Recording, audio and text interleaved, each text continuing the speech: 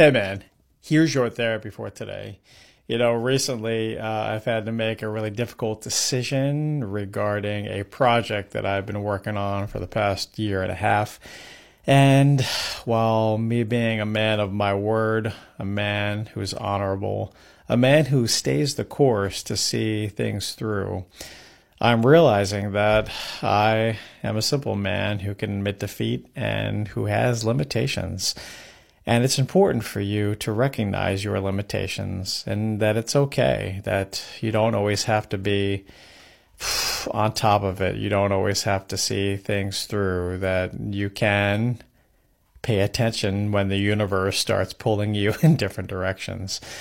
In fact, it's important when we realize that the things that we're setting out to do are not getting accomplished and we keep getting pulled in these different areas to reassess and sidestep and take the hit, get back up and push forward, maybe refocus our attention in other areas.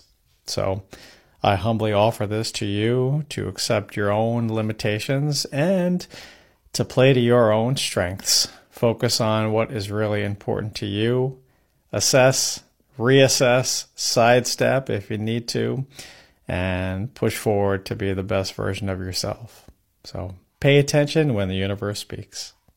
I'll see you soon. Shortcast Club.